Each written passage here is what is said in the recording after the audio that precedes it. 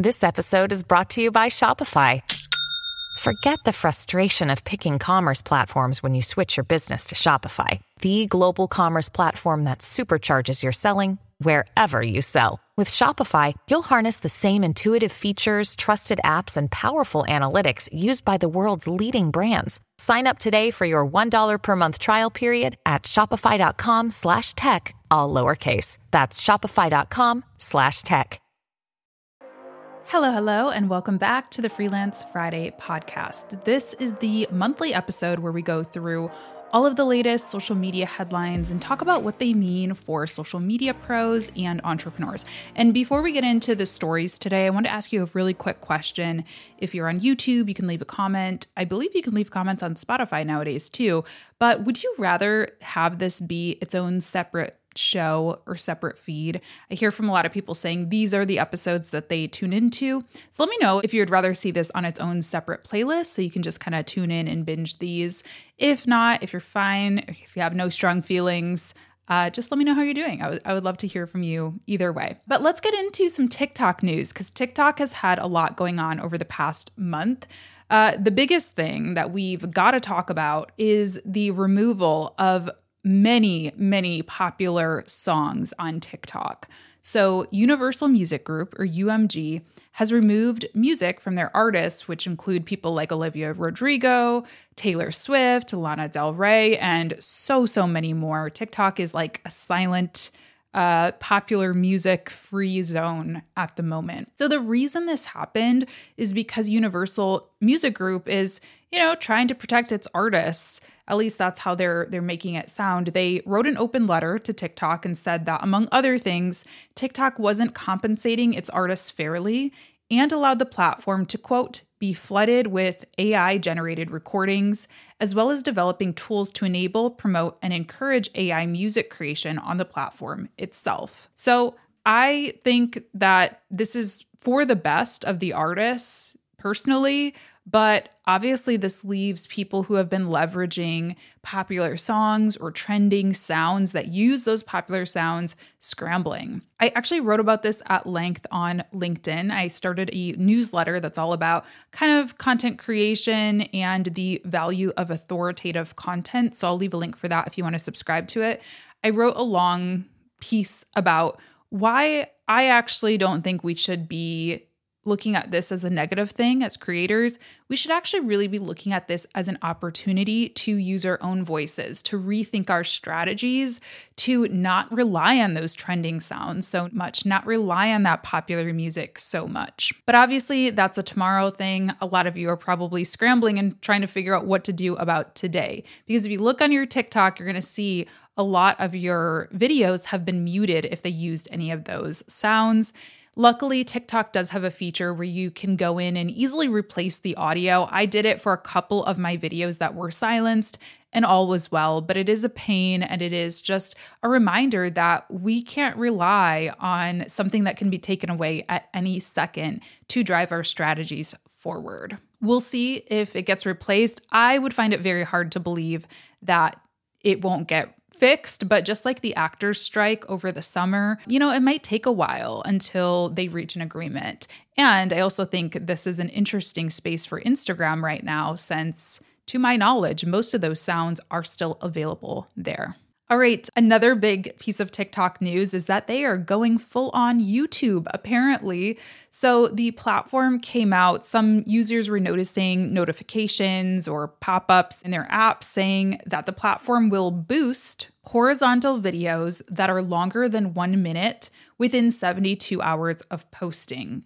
And it looks like creators who've been on TikTok for more than 3 months will be eligible for the viewership boost, whatever that means, as long as the videos are not ads or from political parties. Now, I did not see this. I allegedly meet this criteria. I've been on TikTok for longer than 3 months. I did not get any type of notification about this or see anything in my app. Let me know if you did. I'm curious kind of what the qualifications are. Maybe you have to be a part of their creator program or something.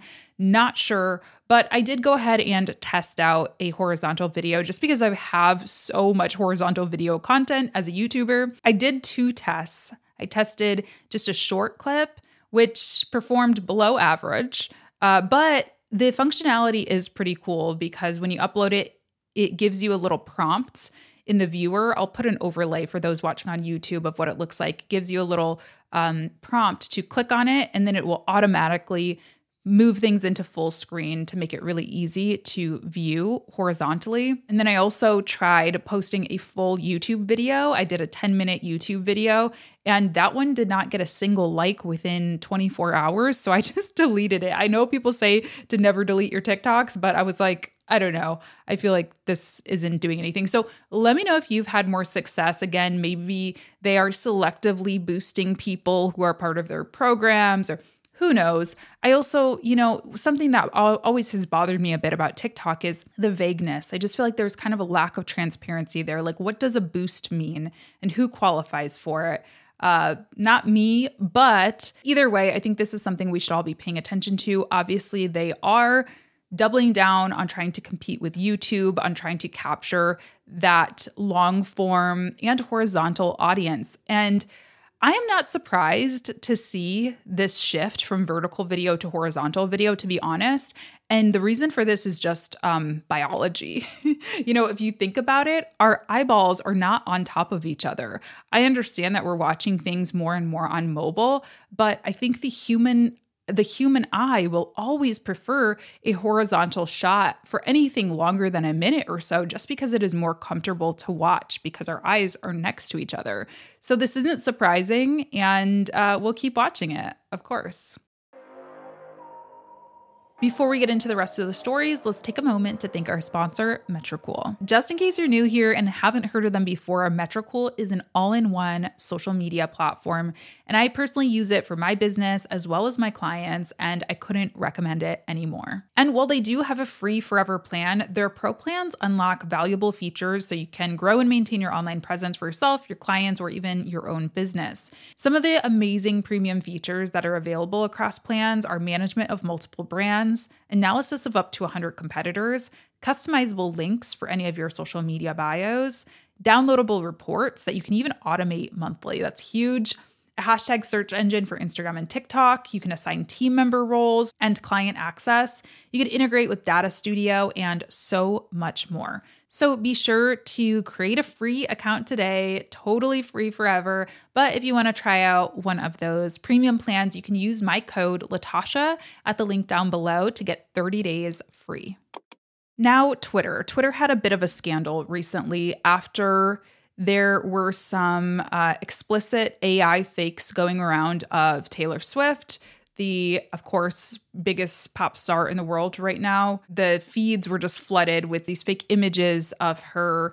I didn't look at them. I don't really even know what they were. I had no desire to even contribute to any type of traffic or anything in that regard. So I don't exactly know what they were about, but I could use my imagination here. Apparently, there were so many of them and so much, traffic going to them that Twitter actually shut down the ability to search for Taylor Swift's name temporarily in the app. It's back now. Seems like it's been cleaned up, which is great. But this was one of the first big kind of shakeups, kind of incidents of AI being used for this type of material in this non-consensual way. And it caught the attention of a lot of people. Obviously, Twitter paid attention and I think did the right thing in that situation.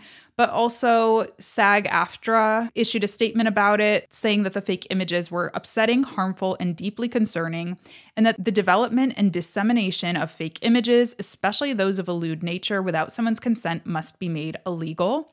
Microsoft's CEO said that the fake Swift images were alarming and terrible, and that we have to act. Irrespective of what your standing on any particular issue is, I think we all benefit when the online world is a safe world.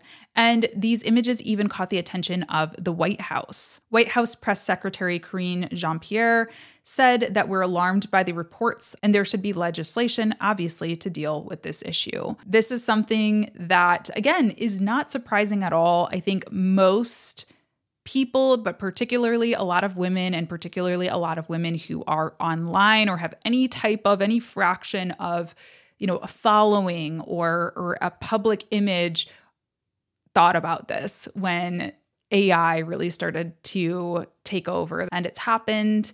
And I'm sure it will continue to happen until something is really, really done about it. Another competitor for X is here. Well, it's been here for a while, Bluesky. Bluesky is a platform that was actually founded by former Twitter CEO Jack Dorsey. And for the past few years, the past 2 years since it's been in existence, it has been invite only. Now, I was very lucky to secure an invite maybe a year ago, and I was both very excited by it and also very disappointed by it. I was excited because it is Twitter. Like, it looks like old Twitter, and it just brought that flood of positivity back into my life, of community, of just fun nerds hanging out. I was so excited, but I was disappointed because there's just not much going on there. There are not a lot of people on there. And when I joined, there were still some concerns about accessibility, about safety. So I think they wanted to work out some of the kinks. Now, they opened the doors to everybody, no invite needed, this past week. And we'll see what that looks like in terms of downloads and user base, but my fear is that they waited too long. My fear is that we already have a clear front runner here in Threads by Instagram. We'll talk about them in a second. And also, I think a lot of people are actually going back to Twitter. It's an election year. And as much as Twitter annoys me sometimes with a lot of the changes that they've made and their CEO is doing wacky things all the time, it really is the best place for real-time events. When I'm watching a town hall or a debate or learning about candidates, Twitter still is the place to go for that stuff. Even fun pop culture events like the Grammys happened recently, and I am a huge award show nut. I love watching award shows. And I couldn't get real-time chatter, banter back and forth on Threads like I could on Twitter. So I found myself going on Twitter and liking tweets throughout the night. So anyway, my point is Bluesky may be a little too late, but I could absolutely be wrong. Let me know if you plan to check out Bluesky and follow me, I guess, over there. I think my username is @TheLatashaJames as well. Let's talk about YouTube before we hop over to meta news, because there's a bunch of it. YouTube is, by and large, still the most widely used online platform for young adults, or adults in general, I guess. Pew Research Center surveyed 5,733 US adults, and this research was conducted late last year, from May to September of 2023. And it looks like YouTube is still the front runner when it comes to platforms that people use. 83% of adults surveyed said that they use YouTube. Facebook was 68%, Instagram 47%, Pinterest 35%, TikTok 33%, LinkedIn 30%, WhatsApp 29%, Snapchat 27%, Twitter 22%, Reddit 22%, and BeReal at a whopping 3%. Now, obviously, we could probably spend an entire episode digging into this report on its own, because higher usage doesn't necessarily mean that that is the right place that you should be or the place that you should focus. But I do think it is a part of the story. And as a content creator, business owner, I hear all the time that I am missing out, that I am asleep at the wheel, FOMO, all of this stuff, because I am not going all in on platforms like TikTok or even Snapchat, which is gaining some popularity among creators again. But, if you want to look at your best shot at reaching a large amount of people, to me, this data still shows that none of these platforms have the potential reach of YouTube. They just don't. A lot of people go on YouTube. I mean, even more than Facebook. And who doesn't have a Facebook, even if we don't use it that much, right? So it still is a really great bet. And I think that we need to think about that when we're thinking about our content strategies for ourselves, for our clients. I think we need to think about YouTube when we're thinking about our advertising strategies for ourselves or our clients.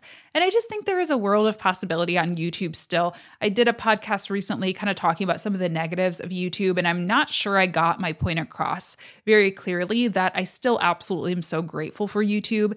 And I still think that it is the best place to promote your business nowadays. So let me know what you think. Are you interested in trying out YouTube? Do you currently use YouTube? I think there's just so much possibility, and we'll talk more about that, I'm sure, in the months to come. Another thing that YouTube is doing that I'm very excited about is they recently launched a new RSS feed integration for podcasters.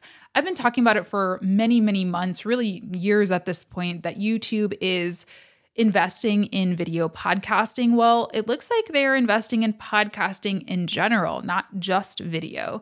You can now upload audio only to YouTube, which I think is amazing. I always tell people, hey, listen, if you can record video with your podcast, it's going to get you more possibilities when it comes to repurposing for short form platforms and things like that. It's also going to get you access to that 83% of Americans who use YouTube. It's going to widen your pool of discoverability. But I understand if you don't want to, you can't, you don't have the time. Well, now they're making it even simpler. You can just upload the audio as is and get access to that distribution of YouTube. So very exciting news there. All right, and a quick note on LinkedIn. LinkedIn is removing its creator mode option. So there's been an option to sign up for LinkedIn, not just as a normal person, I suppose, but as a creator for a while now. And that gave you access to certain features like having hashtags next to your profile, having a follow button instead of a connect button. Well, they are actually removing that option and basically wrapping those creator features into all LinkedIn profiles. I think this is pretty cool. I think it's a smart move because let's face it, whether we like it or not, I think most people nowadays, most professionals are having to kind of act as creators, even if they wouldn't label themselves that way. So it makes sense for us all to have the option to follow as opposed to connect or have some of these additional features. Here's what LinkedIn said. We're eager to bring the best of creator mode to more LinkedIn members. In the coming months, we'll be opening up additional creator tool access and deeper analytics to all members, investing in the tools we've heard work best for sharing and building an audience, and removing the need to toggle creator mode on and off. For members who previously turned on creator mode, they'll continue to have access to our suite of creation tools and deeper analytics. With the removal of the creator mode toggle, we'll also be streamlining the look and feel of the profile by removing the talks about hashtags and moving the about section back to the top of the profile. Side note, I think LinkedIn is such an amazing platform. I mean, I know I've said it here and there before, but this year, LinkedIn has been responsible for pretty much all of the gigs that I've booked and all of the cool things that I've done so far. So I think I might have like a little workshop in me that I want to teach soon on just maximizing your profile and stuff. Free 99. I'm going to work on putting that together over the next month or so because I've got a lot to say about LinkedIn, and I think it's actually very underutilized, as we see from that Pew Research Center report. All right, let's get into Meta. There's quite a bit of updates from Meta. First off, overall, across its platforms, let's go back to that Taylor Swift Twitter AI thing. Well, Meta is actually expanding its AI image labeling to include AI-generated content from other platforms. Meta said that it'll start labeling content generated by other companies' AI platforms, along with requiring that people disclose when content includes generative AI features. Meta also will use its own AI technology to identify generative AI content and enforce policies. Changes planned for the coming months include Meta labeling images from companies like Google, Adobe, Microsoft, OpenAI, Midjourney, and Shutterstock. So in other words, if you upload a Midjourney created image of Taylor Swift or President Joe Biden or whoever, it's going to recognize that it is AI and label it as such. And my understanding is they really wanted to push this out before we get too deep into election season, because as we know, I mean, I'm sure we've all already seen AI images of politicians or leaders of countries and things that are a little confusing. I've seen some that have actually been pretty convincing. I think one of Boris Johnson getting arrested, it actually, I had to look at it a little closer to realize that it wasn't real. So transparency is only going to help us and prevent any, weird election situations. Now let's go to Threads. Threads is testing the ability to save posts as it continues to compete with X. One of my favorite features of X or Twitter was the ability to scroll, see interesting posts or see interesting articles that maybe I didn't have time to read at that moment, or maybe that I wanted to respond to later, but didn't have the brain power to come up with a nice, well-worded tweet in response. And that's one of the big things that has been missing from Threads. Well, Adam Mosseri, the head of Instagram, announced that the feature is coming in a Threads post last week, noting that the company had just started a limited test. If you have this test enabled on your Threads feed, you can find it under the 3-dot menu in the top right corner of a post. Apparently, it's hidden under more options, so it's not just like a quick one tap. Maybe they'll change that once it's out of testing mode, but I am personally here for this. I've seen so many Threads posts that I want to reference later, even like for these videos. I'm like, oh, cool, I should include this in, the podcast, and I can't find it again. So this will be really awesome. They've also opened up about how their algorithm works. Threads, like pretty much all social platforms, are driven by an AI algorithm. That is what determines what you are seeing in your feed, when your posts are seen by other people. And they have went ahead and kind of given some high-level insight into how that actually works. So I'll give you like the 3 steps that are listed here. So first, the system gathers inventory. It gathers a portion of the public content available on Threads and all the content posted by accounts you follow, which may include text posts, photos, and videos that follow our quality and integrity rules. Next, they leverage signals. The AI system considers a variety of input signals about the content. These signals might include how you've engaged with similar accounts, content, or your interests. And third, they rank the content. Content that the system predicts will provide more value for you is shown higher in your feed. This helps the system make content recommendations that more closely match your preferences. So the long story short is what you're interacting with, who you're following, significantly impacts what you're seeing and likely what other people are seeing of you as well. It's interesting because I took a break from Threads. I mentioned in a podcast, one of my mini audio-only episodes, that something I'm doing this year is giving myself 15 minutes on social platforms like Threads and Instagram, which I think really, let's say, are not great for my mental health. And before I made the decision to do that, I was offline for like 2 weeks, totally offline. And when I got back online, I noticed my algorithm, like my feed, was just a mess. I just hated every single post that I was seeing. It was just the most argumentative, most condescending, just bad vibes, And I actually think me limiting my time on Threads is kind of hurting me in terms of the algorithm, because I'm not spending as much time liking posts, commenting on posts that I actually do like. So instead, it's sending me things that are based on a lot of maybe the people who follow me or things that I've interacted with in the past.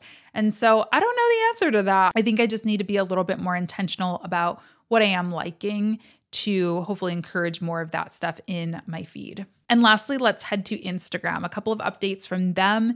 Instagram is testing an option to preview feed post placement before publishing. Now, if you're already using a tool like our friends Metricool, you probably don't have an issue with this, but if you are posting anything manually just on your phone, on the go, this is a nice little feature to have. This has been spotted on a few users, their own profiles. When they go in to post something, they have the option either via a button or just kind of a panel on their screen that is going to show what that post is going to look like alongside the entire feed. Now, this is interesting because I think it's become kind of popular in the social media world to say that, your feed doesn't really matter anymore. Nowadays, it's all about the content. It's all about how they stand on their own. And we don't really need this overly curated, cohesive feed. I've always kind of disagreed with that advice because sure, your followers don't really care what your feed looks like in most cases, but it's sort of a billboard for yourself, right? If somebody is just going to your profile and they're learning about you for the first time, well, it is important. They are going to be looking at the overall vibe and brand of your feed. So I do pay attention to it, not saying it limits me from posting what I want to post or I let this kind of guide my strategy.